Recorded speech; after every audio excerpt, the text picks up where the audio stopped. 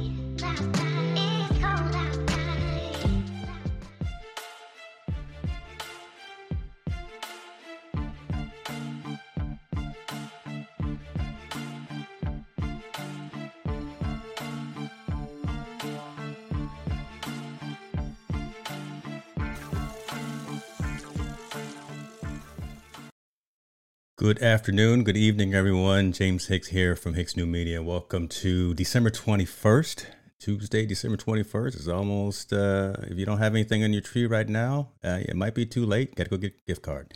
Welcome to H&M Live. Today, got a really cool show today. Going to be talking to all of my peers in the content creation ecosystem.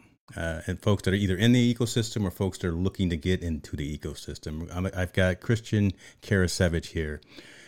The name rings a bell. You guys all know him if you're in this world. He is a social media manager. He's a content creator, podcast host. He's all of the things, right? He also serves as the content marketing manager for StreamYard, which is a browser-based multi-streaming platform. I wanted to spend some time before the end of the calendar year talking with Christian about strategies, goals, ideas that we can all implement as we begin to think about our content delivery for the coming year. So if you got a question for us, make sure you put a Q in front of it so we can make sure to bubble that up. Otherwise, thank you guys all for coming. And ladies and gentlemen, Christian Karasevich. How you doing, man? Good, man. How you doing? Good to see you. You always look so nice. You definitely have the video piece. Now, you see, well, I'm trying to give you some flowers here, but you always got at least that piece going on. So, talk to us a little bit. I want to get into it because I want to be cognizant of your time, but I gave kind of the high level elevator pitch. But tell the people, if they don't know who you are, tell the folks, who in the world is this Karasevich guy? I gotta say, first off, nice job on pronouncing the last name. That's always the biggest challenge that everybody has. How do I pronounce the last name? So congrats on that. I'd say, I think you got a lot of it. So content marketing manager over at StreamYard, managing our blog content, our YouTube channel as well. So basically our content strategy. Outside of that, social media manager, digital agency, actually at Social Chefs, my own personal thing. I also run Social Chatter, the longest running live social media marketing news talk show. And as you can see there, the link here, I also have a podcast it's a live show called Launch Your Live. And that's the podcast link. So in a nutshell, that's me. Yeah. So when do you sleep, right? Because if you're not doing something with the corporate hat on, you've got so many irons in the fire doing your own thing, and I think that's kind of what I want to talk about, right? Sure. I want to go into the how, the why, kind of the what, when, where, all of those additives in terms of content creation journey, and having so many things going. Let's start there, right? Again, you've got the podcast that you do. Well, you do the video show, and I was fortunate enough to be on the Launch Your Live session not too long ago. But you'll film that, and you have co-hosts, and you bring up with all of the latest news in social media. You take that audio, and then you convert that into a podcast. Talk to us a little bit about what you think. So again, going in terms of strategies and goals for next year. Sure. What do you think about workflow for content creators moving into the new year? What should people be doing and focusing on to make sure that they rise above the noise? It's a loaded question, I know. No. So as you mentioned, doing a lot of different things. One of the biggest challenges is how do you make all that work? Mm-hmm. And a lot of it comes down to systems. So it Yeah. comes down to having for example, the podcast, for the most part, I mean, you don't have to do a ton of editing on it. Again, if the system's set up right. So for example, you and I are both gearheads, right? Like we love gear. It's about setting up like, hey, you know what? I've got the mixer.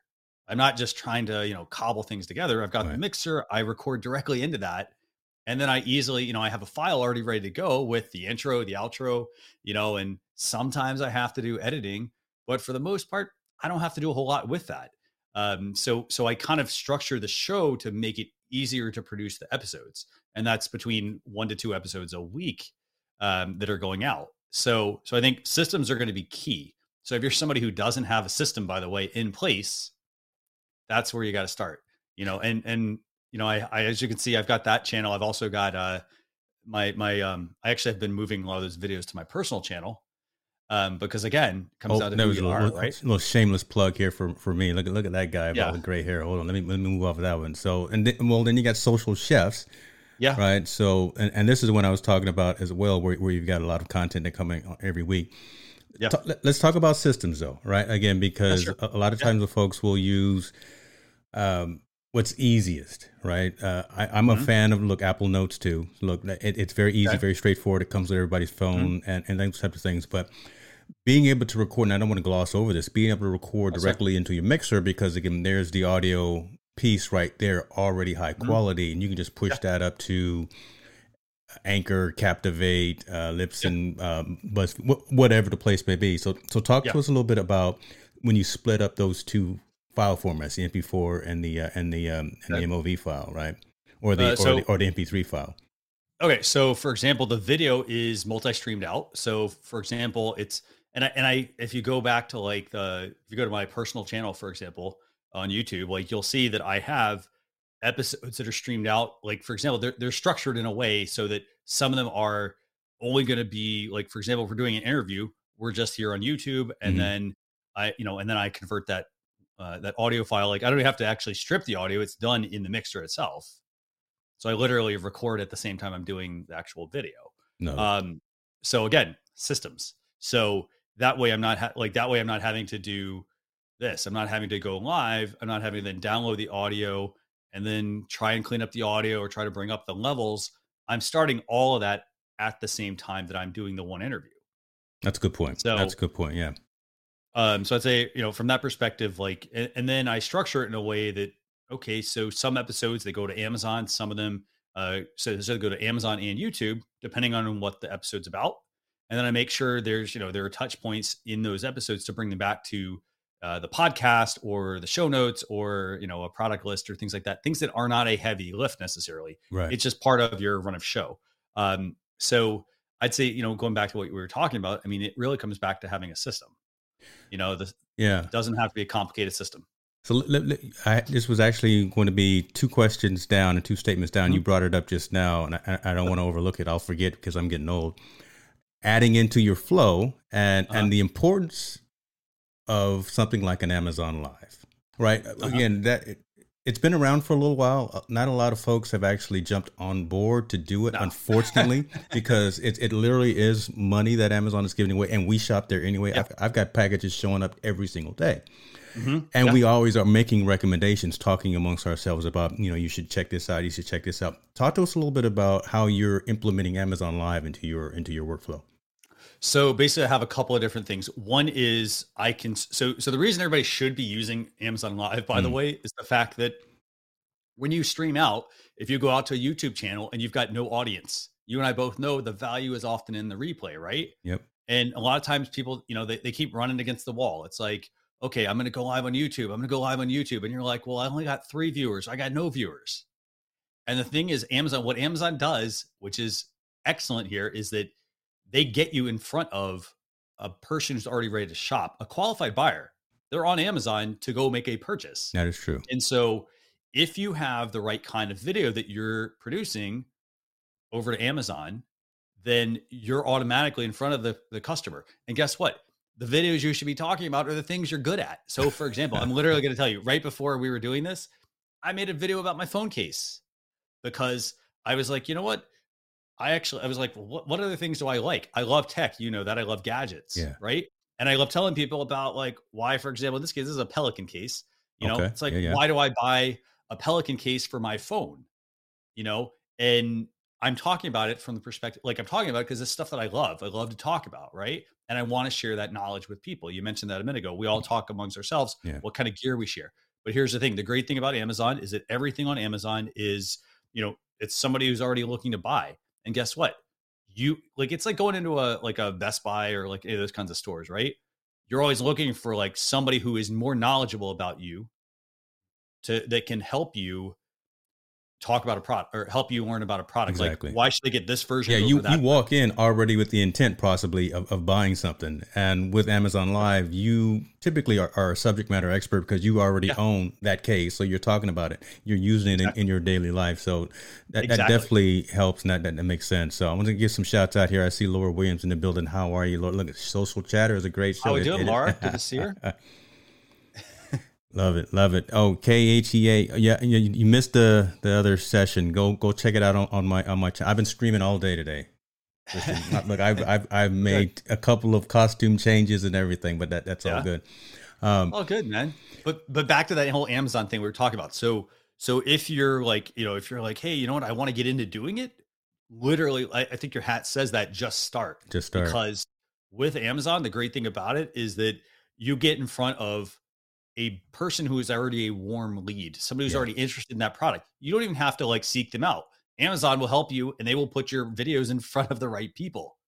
So then if you're knowledgeable about it, you talk about it, people really kind of, they feel like they connect with you, then Amazon's going to be a great place for you to get started to help you generate some initial income. Now you can take that a step further and you can make what are called shoppable videos on Amazon. And these are basically pre-recorded videos about a product. So for example, I could use this case as an example. I could talk about like, for example, this phone, for example, this case is not very thick. So how does this actually do any sort of protection? Right. And I talk about like the quality of the product, the case. I talk about what it's made out of.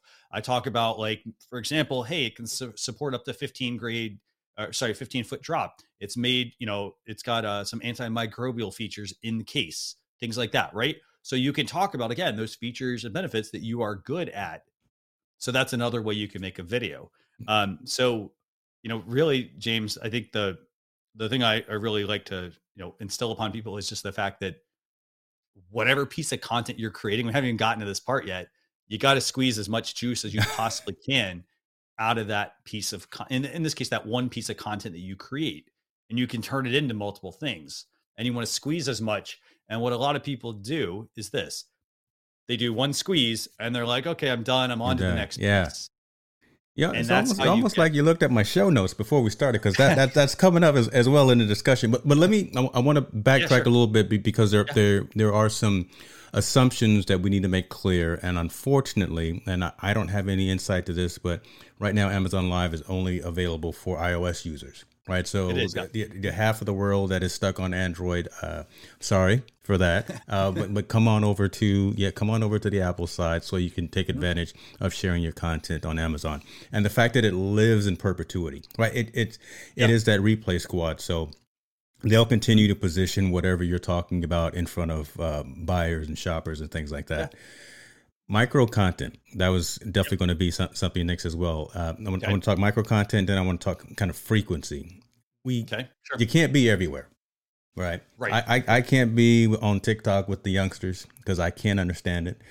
Snapchat, I deleted that app. I don't know what's going on there either. But there's some cool stuff going on in Snapchat, but you're right. Yes, I can only focus on two things at one time, and not a lot of. But talk to us a little bit about that, right? Because again, you're doing the podcast, you're doing the video cast, you're doing Amazon Live functionality and features as well. Cutting that up, putting it out as micro content. What is your strategy for that? And are you planning on doing something different for the coming year? So I think the first thing is making sure, like, just thinking about like, okay, let me go from the top down. Like, for example, I make a video, like I'll use Social Chatter as the example. That is a video that we do each week. And so there's a specific, for example, I use Google Drive basically to, we have a form that we use. Every show is roughly the same. We just bring in the guest. We have some different topics, but I start with the video. Okay. And so that video then becomes a blog post. And that blog post then is in some cases it's like the video is actually embedded in that content, but then we also include links back to, like we have show notes, we have links back to the articles and the topics that we were talking about. So we're not just putting out that one video, we're also making sure we put out, a blog post, for example, and that blog post then also becomes an Alexa flash briefing for those of you. Sorry if I set your Alexa off there. But let me for see. those who have an Alexa. No, okay. I had to make sure of that there because I'm glad I got the headphones in because oh my gosh, you could have set off Alexa and Siri here before we know it. So, you're right. Yeah, I know, right? But so basically, we're distilling that one piece of content. We're taking the video. We now are also making a blog post out of it. We're then, creating smaller pieces of that. That's becoming an Alexa flash briefing. Mm-hmm. If I want to turn that into a podcast, how simple is that? I hit start. I either hit record directly on my mixer, or if I don't have a mixer, I can basically strip the audio between the video and the video file. I could basically run that into, if I've got an Apple device or a Mac, I can run that through QuickTime. I can use Handbrake.fr. It's a free video tool. I can also just strip out the audio there as well if I want. And now all I have to do is, like I said, do minimal editing on it, put it up into, in this case, a podcast, put it on my favorite podcast hosting company, and they do distribution. Yeah. So if you and again, the name of the game on all of this, really, it's going to come back to like an old tactic, and that's SEO. So like if you're good at search engine optimization and you've heard about it, optimizing for articles, the same process applies to podcasts. The same thing applies to video. Use those keywords, use those catchphrases, all those search Google Trends, do all of that stuff, right? That you see people are actively engaged in looking at. So that makes sense. Let me say hello to Mr. Kevin Cox. How are you, sir? I'm glad you were able to join. Hey, Kevin, how we doing? Let me ask about frequency though, right? Again, because sure. I notice, and I know that with Launcher Live, you do that kind of, you pre-schedule, right? I believe when I was scheduled to be on your show, it was like 2 months out. So you've already got your book of business, or you already have your calendar, your content calendar already laid out. Yeah. Now, pushing out all of that content afterwards, do you do an automated utility? Do you use something, I don't know, Hootsuite or Content Studio or Agorapulse, or are there... I don't necessarily want to get down into the weeds of that, but again, is it more of an automated process or more of a manual activity to use? There's a combination. So there is a manual process to it. So for example, every time an episode goes out, like I've got it on the calendar when the episode's going out, or in this case, I get an email from the podcast host when it actually goes out. And then that's my reminder to, basically what I will do is I will take it and, okay, hey, like I got to, like James, hey, your episode's live. I'm going to make sure I let my guests know, but at the same time, I'm also going to then make sure that I'm putting out some additional messages about that. But I also then want to make sure that I also put it into a bit of an automated system as well. For example, Agorapulse has a great queuing feature. Mm-hmm. So basically, you could set up basically thing like this. You set up buckets, and then within each bucket, you set up various times for when you want to actually send that content out. So for example, if you want to publish, let's say you have 100 podcast episodes and you want to publish a new episode, twice a day, for example, right? Because again, the life of a tweet is very short, or another social media post. Correct. You put your content in there and you just dump it in the bucket. And then what it does is, okay, you know what? At the predetermined time you picked, it will go and it will grab whatever's in the bucket. And then it will put it back at the bottom of the bucket so that as it's recycling it, basically, and then I think that the key thing there, is the only manual part is you have to obviously write all that, write the tweets. But again, that's you expect to do that. What I do like about a lot of these platforms, though, is that they're not just singular, right? So they have all of the networks across. So you can go to LinkedIn, you can go to Twitter, you can go to Instagram, you can go to all of those platforms for, and the value and the time saving that you get for something like that is worth the price of the subscription for a lot of people. Man, there's a lot of tools out there, but again, find one that can go out to all the networks that you're on. Again, if you can't be in every place, like if you can't be in all the places, be in the places where your community is and push that information out. So, let me ask you about, go ahead. I was gonna say, that's an excellent point. Yeah. So it's, you don't want to, like, you can't be everywhere. It's like, let's just say you're a mirror, like you're holding a mirror, right? And that's like collecting all the light that you want to direct somewhere. Right. And it's picking what those channels are. Like you can't, as you mentioned, you can't be on Snapchat and TikTok and all the other platforms at once. Like you can try, but it just, you end up spreading yourself too thin. And so, it's, I do this a lot in a lot of talks. I say like work smarter, not harder at Hmm. things. And so it's, like figuring out like, okay, where am I going to get the most like bang for my buck? So for example, a podcast, the hardest part about a podcast is promoting it. Like Yes. you have to put, Yeah. it's easy to record.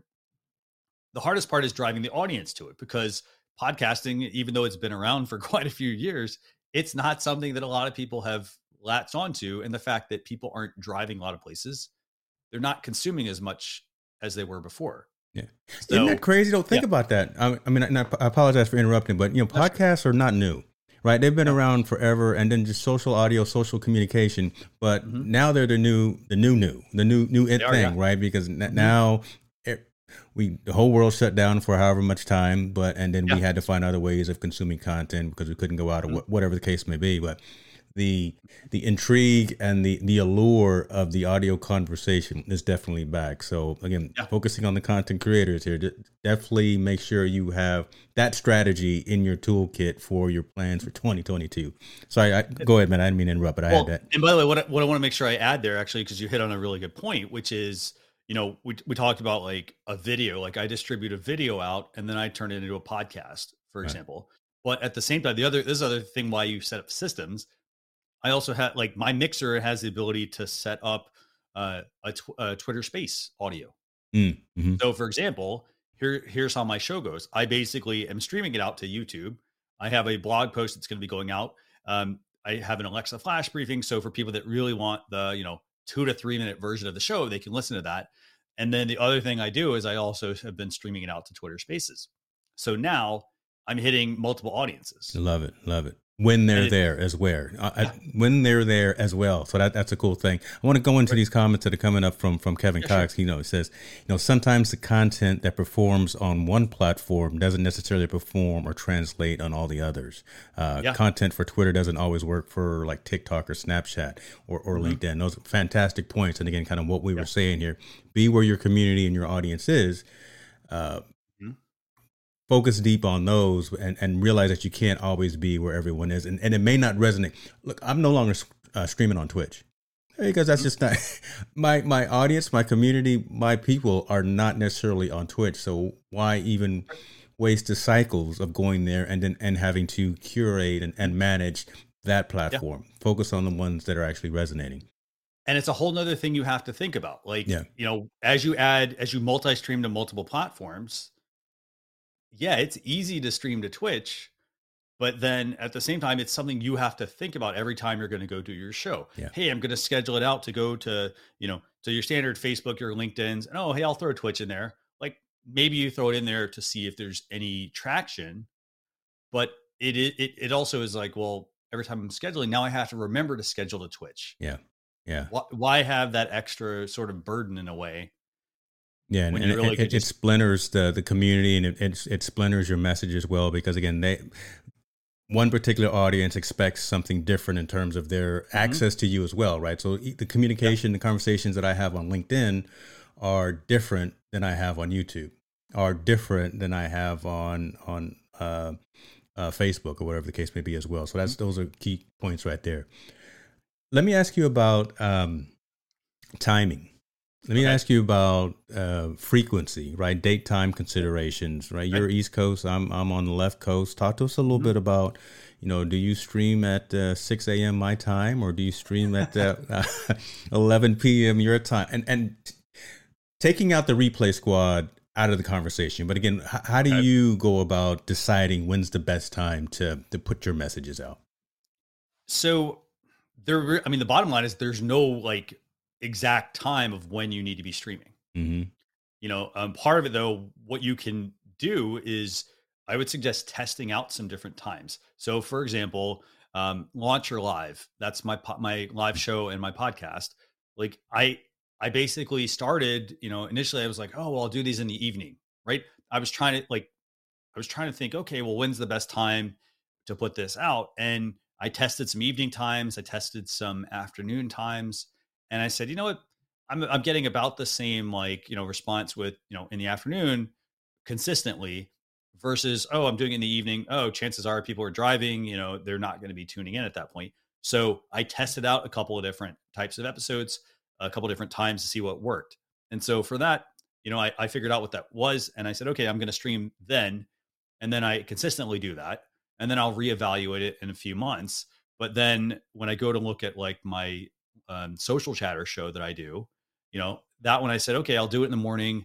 I realized that, if I want to have a guest on and they're Pacific on West Coast time, I need to be flexible. So I made sure I gave myself a window of when people could book times. And then, there are times where we are flexible. If the person's like, hey, I need something a little bit later in the day, we'll have a special episode of that. I will say, when you start to stream at a specific time, you do start to build in or get that built-in audience at that specific time. So when you do move the time, it does show. That can be detrimental. Yeah. But, so, and I'm glad. Let me say why we're live. I'm glad you gave me some flexibility in terms of when I was on your show, because dude, you're 3 hours ahead of me. I could not come on at 5 o'clock in the morning to do your show because I don't know what I'm doing at that time of the day. And there are people that they won't 8 a.m. for example, even 9 a.m. I'm up by then. Up by then. For some people, it's too early. So, but yeah, so there's no specific time of when you really should be streaming. I mean, I think the analytics, the data is going to tell you that. So that's where I was going to go. That's specifically it, right? I mean, pulling ourselves out of it, and let me give some shouts out to Mr. Steve Worthy. Thank you for being in the comments too as well. Taking yourself out of the process and really focusing on the needs of the community, right? You may want to stream at 3 p.m. on Friday afternoon, but no one's going to be there, maybe, right? Your community resonates, and your analytics, whatever platform you're using, says that they want to be online with you Thursday at 6:30 p.m. That's the time when you should be pushing your show, having your conversations, having your dialogue and things like that. So again, getting out of our own way and realizing that none of this is about us. It really is about serving the community and delivering messages and being kind of a servant of the folks that are paying attention to us. That piece I want to kind of hammer home and let folks know that it's not about us. It really isn't. It's all about the community. It's all about the people that you're engaging with and that you're interacting with. Shouts out to, oh my goodness, FH Umpire. What I called her Humphreys. Oh my gosh, she's gonna kill me. Keely Dunn, how you living? Still thinking it's more important to focus your streams on a single platform if you're interactive at all. Gosh, she's gonna kill. See, I should go put her shirt on. That even sounded weird coming out. I should go put her swag on. I know what you mean, but yeah, maybe yours didn't. I am sporting, some other people in the community, but yeah, oh my God, Keely, I've been streaming all day. I've been streaming all day. That is a very good point. About making sure you focus. Like part of it is making sure that you are broadcasting at the times when your community is there, and that's super important because here's the thing: what a lot of people you have to kind of look at who your audience you're trying to reach. For example, if you're streaming to people that are in corporate America, right? Chances are they're going to be at a 9-to-5 job or something like that. So you're going to have very specific times that you're going to need to stream to reach, if that is your audience. Because again, that's a good point. But check this out. I've been adding LinkedIn to the repertoire. I've been adding LinkedIn to the schedule. The only thing I don't like about LinkedIn is that I got to dial it down to 1080 by 30. Right. But the replay squad within LinkedIn is massive because folks will everyone gets a notification when you're live on LinkedIn. That can be annoying at times, but there is some value in that piece. I wish they would up the rate that you can actually use. I also love the fact that, so talking about different social networks. I know what you're going to talk about. So go ahead. Yeah. Well, I'm going to talk about another network. So the Twitter thing, you don't know what I'm talking about. So because no one else is talking about this. And I think I'm the only one that's giving them a hard time. Last time I said anything about it, and then Jack Dorsey quit. There's a ton of folks watching this on Twitter right now. I'm looking at the feed right now, but they can't comment. I hate that. All right. Because again, that's the conversation piece. That's the engagement. I love that. And I miss that and thrive off of that. But I wish that, some of the Periscope stuff came into the Twitter streaming aspect, and hopefully that comes. But now Dorsey's gone and other people are in charge. I don't know what's going to happen. I'm sorry. Go ahead. No, squirrel. no. Hopefully they do add that. I mean, I will say Yeah. that is a really good thing because that is an important part that we definitely need to make sure we talk about, which is, when you're deciding like how thin are you going to spread yourself, and you're on like all these different platforms, you have to also take into consideration some of the nuances of the platform as well. So it's easy if it's on your own channel and you're putting out your own blog content and things like that, you know, that's easy because you can control the touch points. But like in the case of Twitter, if you're like, hey, I want to stream to Twitter, and then you're not able to get the comments, you then also then need to make sure you've built in some time to go back and Mm, engage with people good as point. well. Yeah. And and that's the thing. It's not just about like pump content out. It's put a really good piece of content out, break it down into all these different pieces, put them on all the different platforms where you want to reach your audience, determine how much of that is going to go on this. So you basically, it's not just like, hey, I put it here and then I put the same thing here as well. I have to make sure that I'm constantly varying it. I thought you, by the way, James, were going to say when we were talking about LinkedIn, not just the replay, but the other feature that I think LinkedIn has that I really like is the whole creator mode feature, where Yes. you can put your live stream in the actual header. That's pretty Yeah. cool. I If you're have it. good I've never at watched making it. Right. They say I haven't, but I've never actually looked to see to validate that they turned it on. But yeah, that is pretty cool. That is pretty cool. Yeah, it, Uh, it definitely helps with some of the helping drive some of the interest. If for example, if you're getting LinkedIn's insights that they send and say, hey, you know what, you had 300 people view your profile or something like that. yeah. Like again, if you're not streaming to LinkedIn, this would be a good reason to potentially start. If you're noticing you have quite a number of people viewing your profile, because they would then be able to see your live Exactly. streams that you're doing.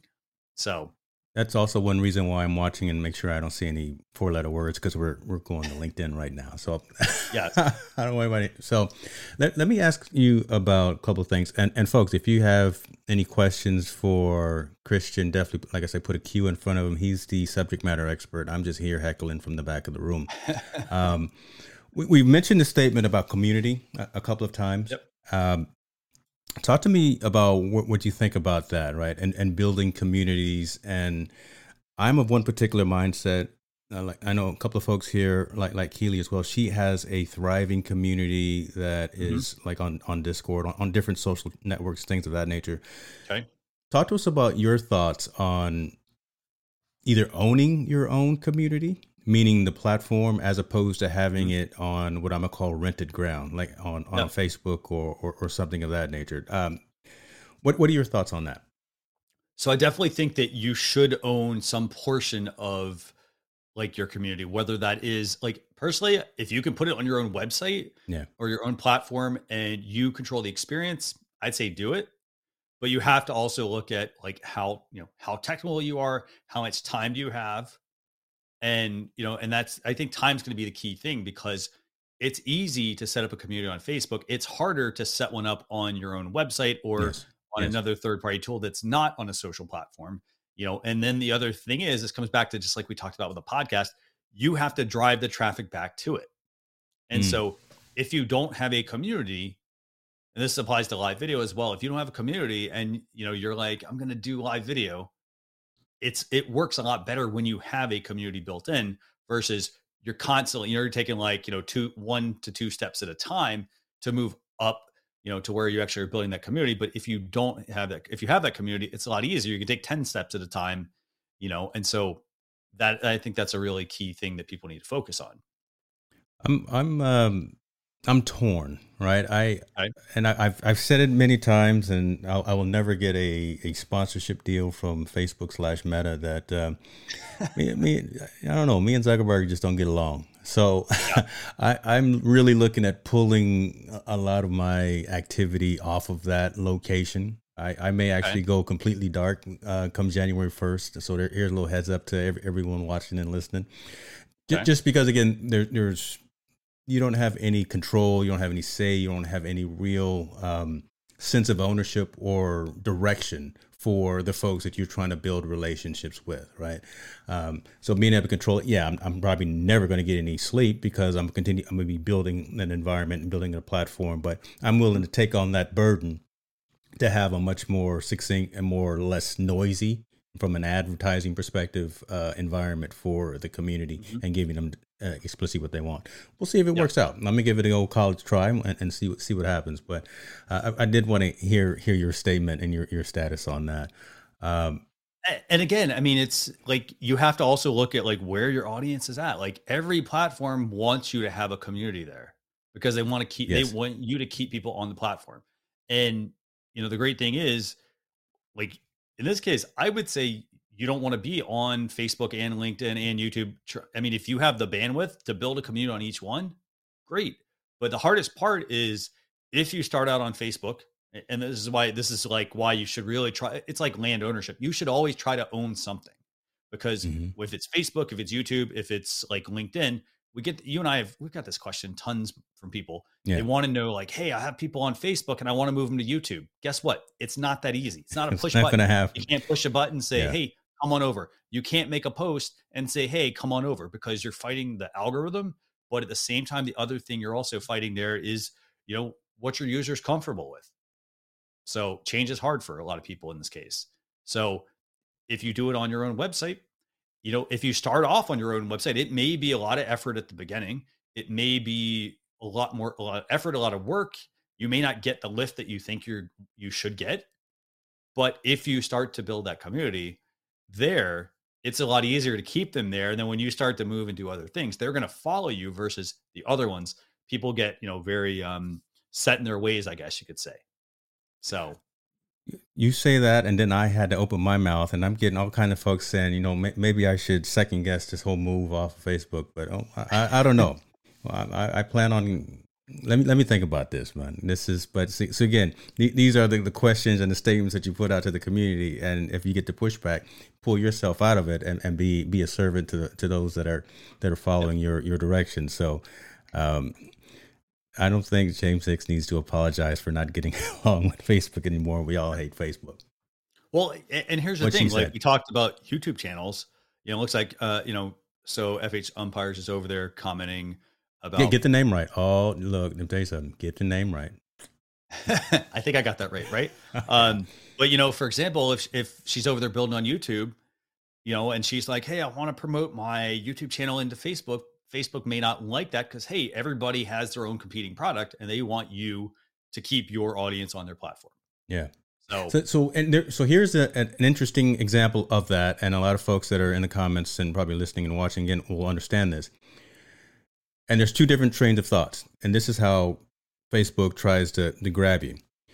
I'll set a stream up saying it's going to go primarily to YouTube. If I wanted to go to Facebook as well, I have to make a separate event within Facebook, or else it doesn't get as bubbled to the top to everyone that's in my friend circle, right? If I just copy the link from YouTube to Facebook, it doesn't resonate as much within that particular platform. Yep. I don't like the splintering again, right? I want to focus on where the people are, where the conversations happen, where the messages are, and where the community is being built. And I understand it. Look, we don't pay for Facebook, so they can do whatever they want to. But that's just one of the things again that I kind of loathe about that particular platform. So I don't know. We'll see. And again, but it comes back to this. It comes back to like, are you at the level to where you want to actually, you can own the real estate? Again, like That's a great point. That's a great point. Because it does take time. It takes time. It takes money at that point. Because like you said, you're not paying for Facebook. And, but the thing is, as you can see, like there's always, if you can own it, you can earn equity in it, for example, but if you're renting from somebody, like you're never going to like be able to do anything off of that. Like you're always going to be paying someone else for it. And so, you kind of have to look at what you can afford. I would say strive for owning versus renting. So renting is going to give you a little easier, All right. Everybody, you got your pen and paper out because Christian's dropping some gems right here. He's getting messing with your stock portfolio. He said, forget about renting, go ahead and get that mortgage. Go ahead and start owning something. I like this. I think that another reason to think about multi-streaming, you segment your viewership and your community can become segmented. That's exactly it, right? You're trying to drive everyone to one particular location or a handful of locations as opposed to splintering them out and trying to be everywhere all the time. And you can't do them all effectively and you can't be great. So And you got to look at it like this as well. So chances are, like, if it's the big ones, if it's Facebook, if it's YouTube, if it's LinkedIn, for example, if you're streaming to those places, chances are, like any of those ones you pick, people are already going to have an account there, right? They're going to have a LinkedIn profile. They're going to have a Facebook account. Like, so, so it makes sense to like just pick one and build on it versus let me try to do all of them, like, and continue to do all of them because, to the point that was just made, I mean, you are splintering the audience. And really, I mean, if your content is good and you've noticed there is traction on the right platform, stay on that one platform and build it to a level where then if you're ready to like own your own thing, then you can start to move it into another community. People are going to follow you regardless if the content's good. Say that one more time. That's pretty good. Say that one more time. People are going to follow you regardless of whether if the content's good. People are gonna, you flubbed it there, right? Know, that was going to be literally the marketing hook at the end of the show. Do it one more time, man. I won't look at you. Do it one more time. People are going to follow you wherever you go if the content's good. It still wasn't all that great. It still was not. It wasn't all that great. All right. Thank you, sir. Let me ask you this question brought in by Keely because you might know more about this being just where you are with the organization that you work for. Do you guys know the numbers on how Facebook treats events versus posts, which both promote YouTube streams differently? Do you have any insight in terms of how Facebook manages those different types of posts, links, events when we put them on our platform? So again, you're focusing on YouTube, but then you put the link to the YouTube event on Facebook as opposed to creating a separate event within Facebook on your brand page or on your personal profile. So there's still, I mean, as much as everybody's going to say, well, they don't do it. I mean, chances are they are. Like, they don't want you to promote people to go off platform. Now, in terms of events and standard post on Facebook, it's a big trade-off. Like, the great thing about doing a post is that it's easy. It's not complicated. There's not a lot of extra steps versus if you're doing a Facebook event, there are a bunch of extra steps there. But then the other trade-off is that, let's just say, so James, let's say he saw the event and he said, hey, you know what? I'm going to attend that event. When he did that, his audience is going to see that he's attending an event. So you do have almost like a ripple effect that goes on. So they do require, you do have to put a little bit of extra effort into it, but it does have some additional benefits that post may not get. For example, if somebody if you like a post and, it doesn't mean that everyone's going to see that you like that post if they've not also liked it. So you kind of have to, test out different things there. But I think in terms of YouTube, promoting that on Facebook, I would still try to promote just things that keep them on platform. I'd test it out and see how it impacts your channel, because I have a feeling that it does impact it, that if you promote a YouTube link, I don't think they're going to give it as much exposure, as much reach as you'd like it to get. That makes sense. I mean, let me ask a question that just popped in my head, and it's a selfish question because it's just for me. Your thoughts on cross-posting. We're talking about Facebook, cross-posting in Facebook. So I don't, and I never have cross-posted to various groups within Facebook that I belong to, right? Okay. If you either are a follower, subscriber to my brand page or my personal profile, you saw that I was talking to Christian today. But I belong to a handful of communities as well, and I don't know. I don't feel right posting my stuff somewhere else that I don't own. But give me your thoughts if you have anything in particular about that, and if I know I may be eliminating a handful of folks that may also come and join the streams, but again, I just feel a little different about doing stuff like that. Talk to me. So I guess I'll look at it like this: if it's relevant and you're not breaking anyone's rules in their group, then I'd say, okay, you know what? It can help potentially bring you additional people who may not know about you. Because for the most part, let's just say the content was about you, right? And someone else in the group is talking about you, right? Like maybe they're positioning it in the wrong light. And in this way, it allows you to position it kind of the correct way. But what I'd say is this. I think the times that it is useful to promote in the group is they're when you have the ability, like if somebody's doing a Marketing Monday post and they're like, hey, what's your big win for the week? Or there's what's your, when they're kind of asking for that, I think it makes sense to do it from that perspective. But if I'm going to put kind of the whole, I think we call it like spray and pray or something like that, right? It's like, spread it out as many places as you want, and then pray that people are going to see it. Man, I can't do it. A lot of people think that, hey, you know what, that makes a lot of sense. And it's like, no, it really doesn't, because it doesn't look right when it's positioned oftentimes in some of those other platforms. You come across as like, hey, you know what, you're a spammer to a lot of people. They may say, hey, you know what? Oh, he's always posting the same thing about this. Like, just because you can doesn't mean you should.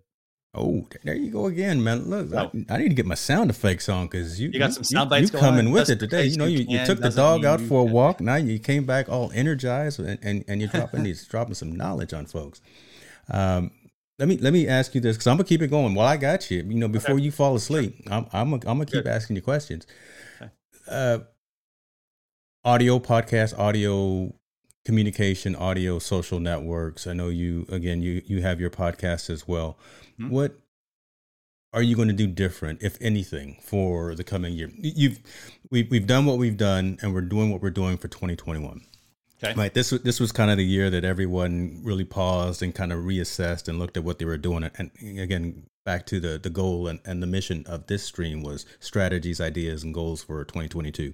Okay. Right now, specifically about audio, are you going to continue to deliver your content in the same manner? Are you going to look to have different types of distribution? Are you looking at partnering with brands and things like that? What's your strategy from an audio perspective? And then if you want to answer it again as well on the video side.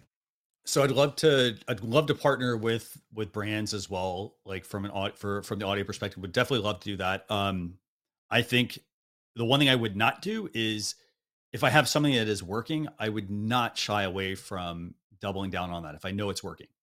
So, if I know, like if I'm seeing podcast traction, for example, the thing I would probably do more of is I would publish more episodes. So, again. Wait a minute. So you publish, you already published once a week. So what are you going to do? Publish some more? So I did one a week, and I actually started over the last couple months, I started doing 2 a week. Wow. Right? Okay. 2 different kinds of episodes though. So one was strictly one, for example, is a straight up audio podcast, right? And then another one is a live video that's, so it's allowing me to test and kind of see what would work, what doesn't work, right? And so I'm doing 2 kinds of, I'm publishing 2 episodes, maybe even try 3. And the other thing I think I'd also do is I would scale back the length of my audio. So for example, you got to think about it like this. If somebody's doing an hour and a half, let's just say it's an hour and a half, right? And let's say James is going to go out for a walk or a jog or something like that, right? Or are you going to listen for an hour and a half? Probably not. That means, hey, maybe it needs to be 45 minutes at the max, 30 minutes, 15 minutes. If you can, again, going back to that whole squeeze as much juice out of things, right? If you can put a 30-minute episode out there that is just value packed, then it doesn't need to be an hour, right? So it then allows you to, create more content, for example, but more focused content. So, so I would say what I'm going to do differently would be test out publishing 3 episodes a week. Let's see if that's going to work. Can I keep it up, for example? Because sometimes it is a conditioning thing. You know how it is. Yeah. You want to go run I'm gonna lay asleep on the floor after we're done, because, like I said, I've been streaming all day, man. So I just don't have it in me anymore. So part of it's seeing, well, what can you actually handle? Yeah. Because as we've talked about, a system is helpful, but you got to make sure that system can scale as well. Because if you're doing everything, then it's a lot. It's a lot of work, to keep that up. So so I think the first thing would be, I'm gonna do probably 3 episodes, try 3 episodes a week. Maybe I'll do that. Maybe I'll do 1 extra episode a week and see what kind of numbers bump does that give me. Gotcha. Okay. Then if it doesn't work, I scale back to 2, so I'm not totally abandoning the process. I'm pushing on the gas just a little bit to see what's going to work. And if it actually is going to pay off with the right, more downloads, for example, more people talking about it and whatnot. And as long, and I'll put this in, but first I'll say, how you doing to Mr. Charles Jackson? Good to have you here, sir. The quality is going to be the most important thing, as opposed to the quantity. Right. So yeah, we can push, and because I've seen it even here in the comments, we're talking about, the spray and pray kind of thing, and then just putting out a whole bunch of stuff. But if you can do 3 sessions Heck, if you need 3 sessions a day, as long as they're high quality and as long as they resonate with the messaging Yep. and your community, have at it. But if it's just something to fill up the stats and the analytics and your page, that stuff is going to get tiresome really quick, and that is definitely Yep. not going to be the route to go. So let me see here. Kevin Cox is saying 2 times per week, one is an interview and one solo on topic is fitting the brand. So again, those are the kinds of things right there, right? As long as you're resonating and it makes sense, Mhm. right? Not just something to fill space and fill Yeah. time. That makes sense. So good stuff. Okay. And Kevin's point there about like doing an interview and doing a separate type of episode. Again, there are two different types of Mhm. like there are two types of episodes. So it's not just, hey, it's me on there just recording an audio version of something, right? I'm also then testing out a different model to see, well, which one works, which one doesn't work.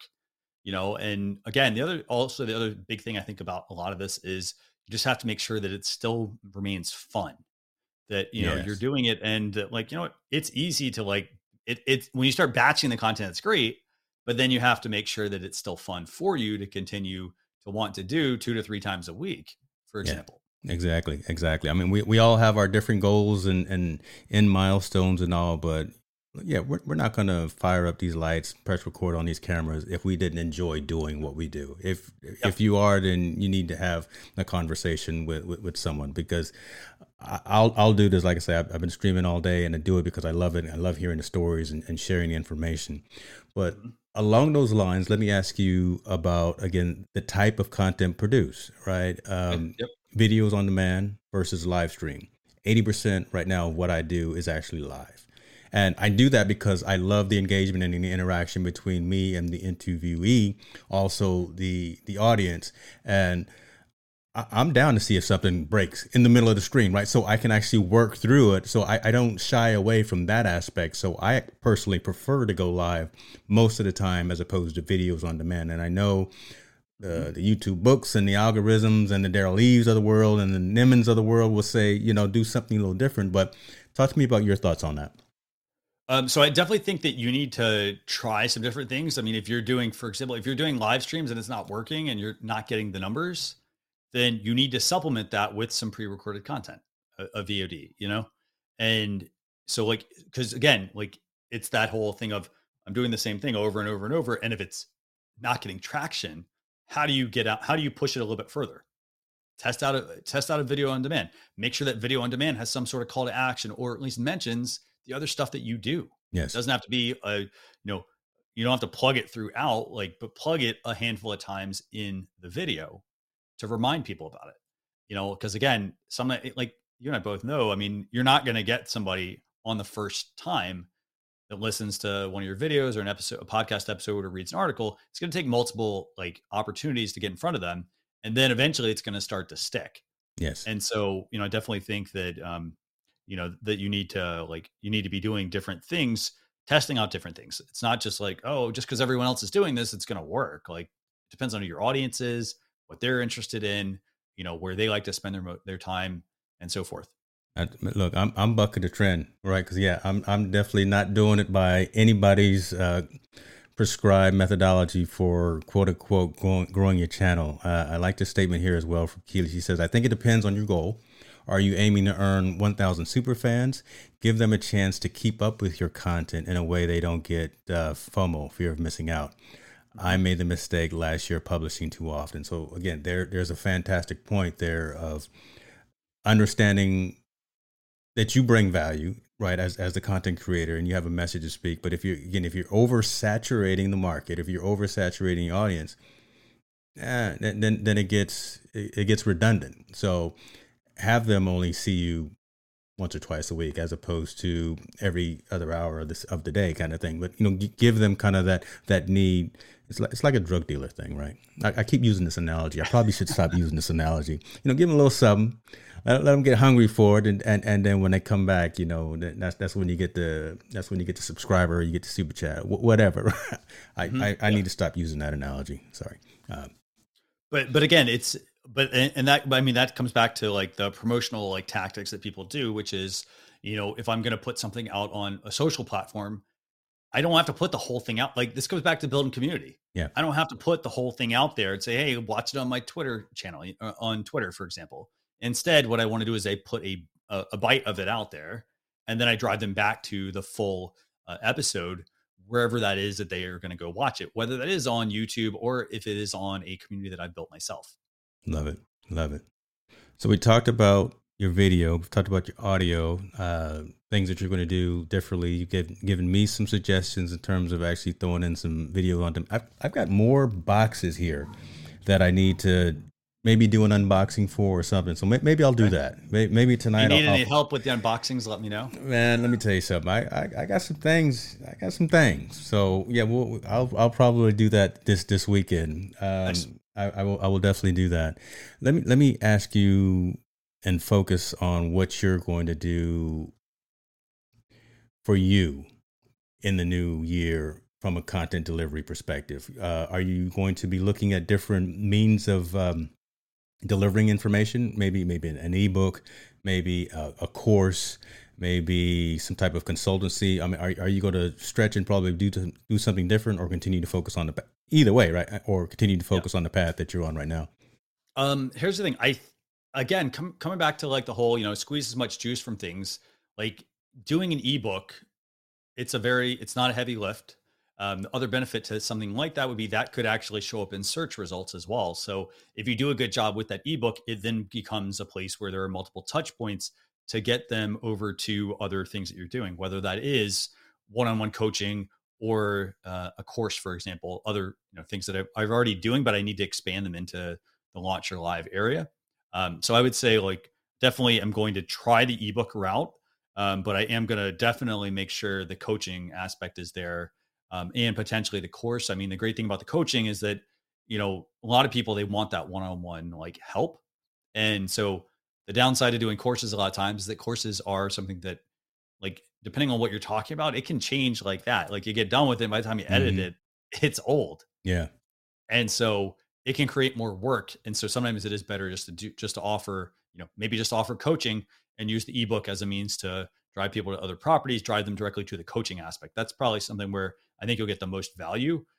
Granted, courses, they can be useful because you don't have to actually, like, you're not teaching, like, there's only so much you can do. So there's only so many, Nice. one-on-one Good coaching point. sessions you can do. Yes. So you may want to consider a course. Again, though, I think the big thing with courses is that, again, it also comes down to like how helpful is it going to be for people, because they can generate even more work than they actually are not intended to. So as I mentioned, if something changes, you have people that they'll actually reach out to you and say, hey, I don't have this screen. Well, your course, which was supposed to be easier, now means you need to either go create another one, or you need to step in and help that person even more than you were maybe planning to. Good point. Good. It's not always greener on the other side, and understand the pros and cons and consequences. But I will add to that we should also not think that we have to do everything by ourselves. Right. Collaboration is key. I think collaboration is a way that we can, again, also get out of our own way. So, if I can partner with you in some of your activities, I would love to do that. And that's just me throwing out I'm throwing it out there right now. You don't have to nod or say anything. I'm just recording for the internet right now, but you don't have to say anything. Fight the Fear Show Pressure. Thank you for being here. Appreciate you for joining the stream.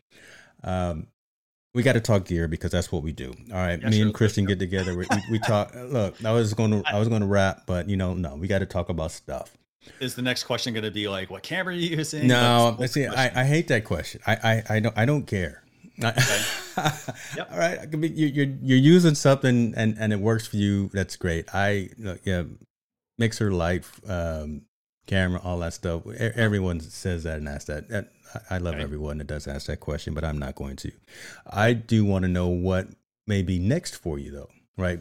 Looking at your studio and what you have right now, again, focusing on what's coming for the next year. How are you planning to level up or grow, expand your particular environment from either hardware, software, or a platform services perspective?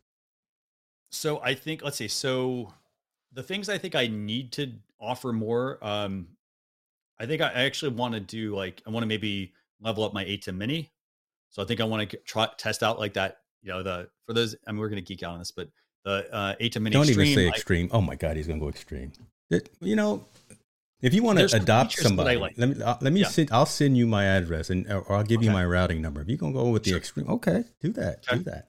So I definitely think that I want to incorporate something like that. I definitely think that I also want to test out using multiple cameras. Again, it really sometimes it works. It depends on what you're doing though. Like Yes. if you're doing if you're a maker and you're doing crafts and things like that, then like it makes sense to have multiple camera angles to be able to switch. But if you're doing interviews, like, do I necessarily need behind the scenes, like, or a shot behind me? Like, not necessarily. It is nice to have pattern interrupt. But that is something that I definitely I want to experiment with. Here's my more. pattern interrupt. Yeah, and see, I've got 5 cameras looking at me, right? And you noticed I'm still focusing on this singular or this same view, right? I haven't brought in any of the other views, but that's a great point. Go ahead, Manon. So I'd say that. I also think I'm gonna try to use the BitFocus companion app a little bit more. So from a software standpoint, again, that's something that ties into the ATEM Mini a good bit. So I try to focus on that. And then I also, as much as I'm not a tablet fan, I like the idea of tablets. Yeah. I just feel like, they're kind of hard to, like, you can put them into like the workflow, but I kind of have to figure out what that's going to be. Well, think about this. So here you go. I've seen some creators who, because we already talked about Amazon Live, use the tablet for that alternative view or for the comments, right? So as you're doing more of that Amazon Live type of content, have the tablet either running your Amazon Live stream and then have your main streaming system running whatever you're doing going into the community. So that I thought about that as well. And Daddy almost got himself a new tablet for Christmas. So hopefully none of the kids are listening right now, but there you go. I just sold you a tablet. There you go. So I'd say like incorporating a tablet in the sense of either making it where you can, this is good. Using a tablet for like, whether it is making it part of like your live interactions or using it, even setting up like an alternate camera off of it. Because I think you can actually do that through like the ATEM. Yes. So like you can have the phone running, what is it? Like Filmic Pro or something. Filmic Pro or I think they'll give Epoch Cam is the one that I use. So yeah, all of those that'll actually do kind of an NDI feed as well. So yep. Yeah. So being able to have some sort of additional camera, I think would be useful. In terms of, and I think the key thing is like building it out a little bit, instead of just doing solo shots like we're doing now, how can I make this a little more interactive? I think that's the key thing. But I think it also comes back to, what are you producing? So if I'm producing an interview series, I don't necessarily need all those cameras, again, because the focus should be on the interview. But if I am going to do, move into the Amazon side, the shoppable video side, I want to probably have, I also would say the other thing I think I would add is another like workstation. Okay. So like a dedicated streaming box kind of deal.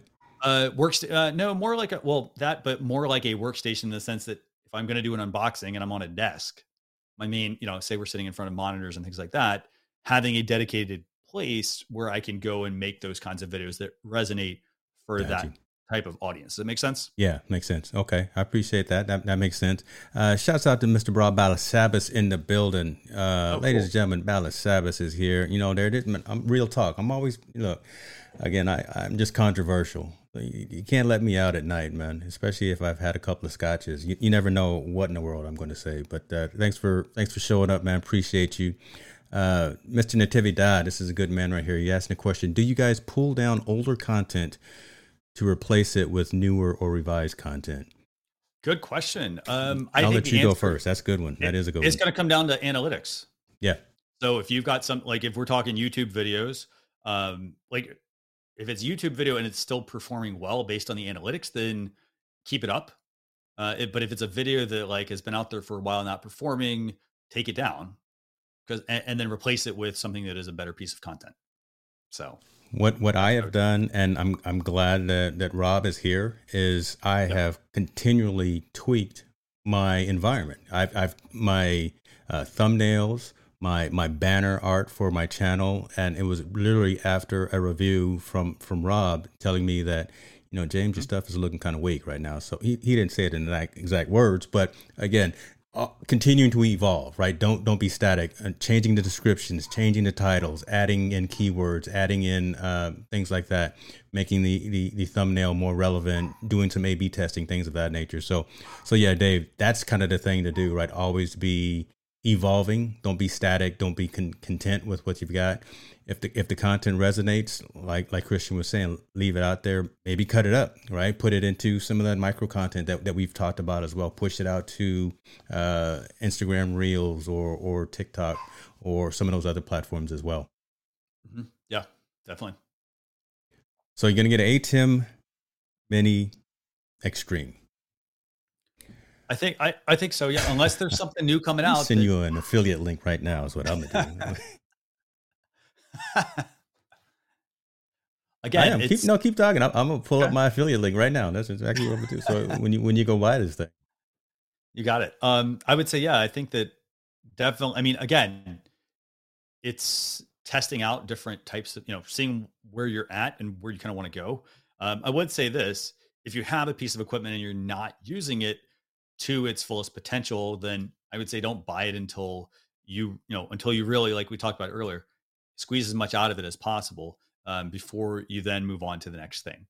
So, sure, you don't want the $3,000 one here. The it's nice. I don't think I have room for it though.